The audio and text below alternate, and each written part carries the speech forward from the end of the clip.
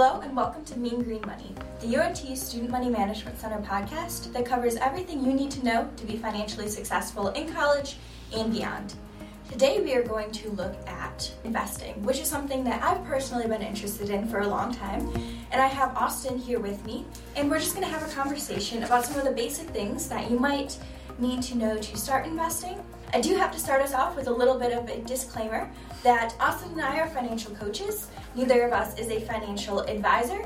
So anything that you hear on this podcast is just our own personal beliefs and experiences, and it shouldn't be taken as investing advice. So please make sure that you do some research or consult an appropriate professional to make your investing decisions and not just make them solely off of our discussion today.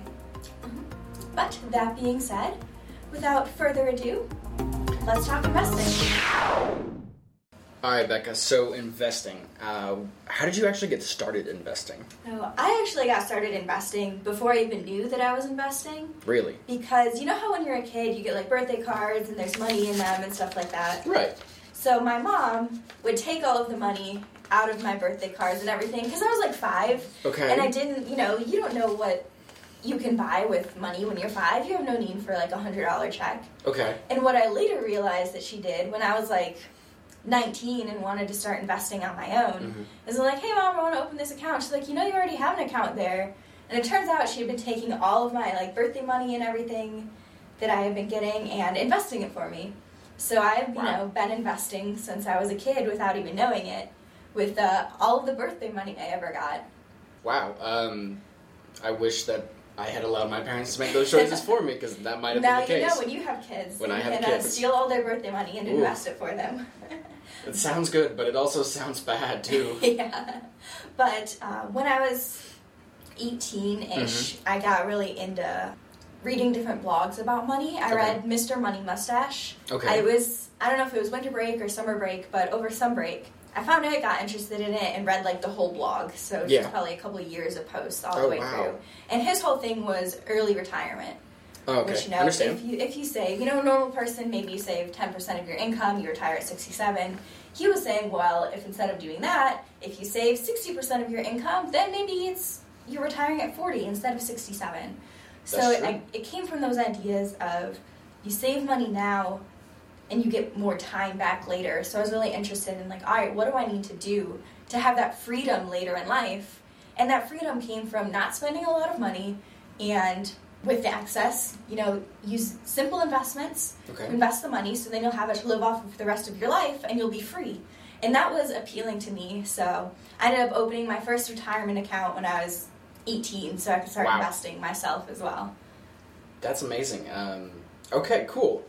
So as a student, even though we're both getting ready to graduate, what makes it difficult as a college student to invest? And what are some of the challenges of investing with this? I think, investing as a college student can be just like investing as a young professional, except you just have a lot less money. Fair. So, as far as what you're investing in, it could be very similar. You could open an IRA now, you could open an IRA later. You could buy a share of Ford stock right now, you could buy it later. It's really, I think the biggest hurdle for a lot of us is just the feeling that there's not a lot of money there to actually be investing with. But luckily, we can talk about a little bit later. There are ways to get started investing, even if you don't have a lot of money. But, right now, it can sometimes be more important for us just to focus on the basics of making sure that you're earning enough money to pay all of your bills. If you're not, you either need to earn more money or have less bills. Okay. And if you need help figuring out how to do that, come talk to me in Austin in the Student Money Management Center. And start building up a bit of an emergency fund for yourself as well. Because we never know what's going to happen. Your car could break down. Your roommate could move out and suddenly you have more rent. You could have to leave your job or work fewer hours so you can study more. Yeah. So right now, you have to start by focusing on, all right, first, I need to make sure that I can pay my bills. Second, I need to make sure that I have a little bit of money set aside for emergencies because you never know what's going to happen. And then after that, we can talk about investing so we can start building some wealth for the long term. Okay. No, that makes a lot of sense. So next question I have is, what are as far as stocks and bonds, what are they and what's the main differences between them? Sure. Stocks and bonds are probably the most common investments that you hear about. If you ever walk by somewhere where CNBC is playing, or you just see things on Facebook or wherever, owning a stock is like owning a little piece of that company. So if the company does really well, the little piece of the company that you own is going to be worth more. Okay. And if that company does really poorly, then the piece of company that you own is going to be worth a lot less. So buying a stock is kind of like becoming an owner in a company. All right. A bond is a little bit different because a bond is more like you're loaning money to a company. So with a stock, you buy it for a certain amount and then it could be worth more or less depending on how the company is doing. With a bond, it's like, hey, Austin, I'm going to loan you $100, and then next week you're going to pay me back $105. Okay. So you can think of it like you might think of a loan. All right. So when you're making those decisions, you're kind of making the decision between equity. Do I want to be a part owner, or debt? Do I want to be, a lender to the company? Okay, that makes sense, but it does lead me to a couple other questions. First off, when you were mentioning stocks about how the prices go up and down, why do they go up and down so much or so little? There are a million reasons why the price of a stock could go up and down. Okay. And a lot of the times we can guess at what made a stock go up or down a certain day, but we might not know exactly. But if you think about it, the price of a stock, just like the price of everything else, is going to be determined by supply and demand. Okay. You might not notice it as much if you go buy, a board game at Walmart, because it would be a pain in the butt for them to change the price of a board game every time somebody buys one. Right. But when you're thinking about supply and demand, so the things that are going to affect the stock price are a lot of times the things that are going to affect the demand. What are the things that make you more interested in buying a stock or less interested in buying a stock? Or what are the things that make you want to get rid of a stock that you own? Okay. So it could be things like, how much money they're earning, or if there's a giant scandal, or if there's something happening in the global economy. There could be a million different reasons. But it comes down to what are the things that make people want to buy a stock more, and what are the things that make people want to sell the stock or get rid of it? How much demand is there and how much supply is there? Okay, so with that being said, does that mean that bonds are safer than stocks in this case? Bonds are often thought of as safer. There are still risks in bonds. If you weren't taking any risk, you probably would not get any return. But right. The standard deviation of bonds is usually lower. So with a stock, there could be a really wide range of outcomes. You could lose all of your money, and you could gain infinite money. But with a bond, a lot of the times you're looking at, realistically, a smaller range. Okay. So the price probably won't fluctuate as much as a stock. The other thing you can be thinking about is the bondholders are the ones who are going to have the first rights to the assets if something happens to the company. So if the company goes out of business, the bondholders are higher ranking. They have a higher claim to the assets of the company than the stockholders do. So sometimes if the company goes out of business, the bondholders will get paid back first before the stockholders get paid. So that is another way that the risk of the two can be considered different as well. So a bond is more along the lines of guaranteed money, but not explicitly guaranteed. Yeah, the company could still go out of business. If you want to sell it before it matures, there could be fluctuations in the interest rates of the economy that make it the value go down in the meantime. But if you think of a loan, it's something that you have to pay back. Right. You can't just be like, I'm not going to pay back my student loans. I'm not going to pay my credit card ever. Right. Whereas, if you're an owner, you own your company and it goes out of business, you're gonna pay yourself back. You have to repay your debts in a way that you don't have to pay yourself back for owning something. Okay, so that makes some sense. So what about funds? What's kind of the benefit of investing in funds over like individual stocks or bonds? Sure. So when you invest in an individual stock, there are multiple different kinds of risks that you're facing. You're facing the risks that are specific to that company. So if you run a banana stand, got it, you are exposed to the risk of what if there's some kind of disease outbreak and there's no bananas anymore? Okay. If you're just a street side stand, if the weather is really bad, maybe people won't want to come to your banana stand. Okay. And there are things that specifically affect your company your banana stand, Mm-hmm. that might be completely irrelevant to other companies. People need toilet paper, whether it's raining or shining. Right. But people don't need to go walk outside and buy a banana, whether it's raining or shining. That's fair. So there are some risks that are specific to your company. There are also risks that the whole market in general faces. You know, if there's a complete global political breakdown, that's going to affect anybody. It doesn't matter if you sell bananas or toilet paper. That's fair. There are some things that can affect everybody. So when you only invest in a banana stand, you're exposed to all of those general risks, plus the specific risks of owning a banana stand. But if you own a banana stand and, 500 other companies, some of those risks that are specific to each company are going to balance each other out. Okay. So if rain is really good for one company, rain might be really bad for another company that you own. The risk of rain kind of balances out a little bit. Okay. And that's, the idea of diversification is, you don't want to put all of your eggs in one basket. And what a fund allows you to do, if it's a mutual fund, for example, is instead of having to go out and buy 500 different companies yourself, Okay. you're buying maybe one mutual fund. That's an index fund that holds 5 different companies in it. So with one transaction, you can buy into 500 different companies instead of having to go out and do 500 different transactions and have enough money to buy 500 different stocks. Okay. To get the kinds of diversification that help you, there'll still be some risk. That market risk will always be there. But it'll help you avoid some of those specific risks of a disease outbreak among banana trees. Investing in a mutual fund doesn't mean that you automatically have all of the diversification that you need. If you invest in a mutual fund that only invests in ride-sharing companies, then you're probably not fully diversified. So it's still important to understand what that mutual fund is investing in and what strategies they're using. But it can be a good place to start when you're looking to hold a diversified portfolio of investments. Okay, that makes a lot of sense. So earlier you were talking about how even while in college you can still get started investing. So could you give us some tips and tricks on some ways to go about doing that? Sure. There are a lot of different ways that you could get started investing.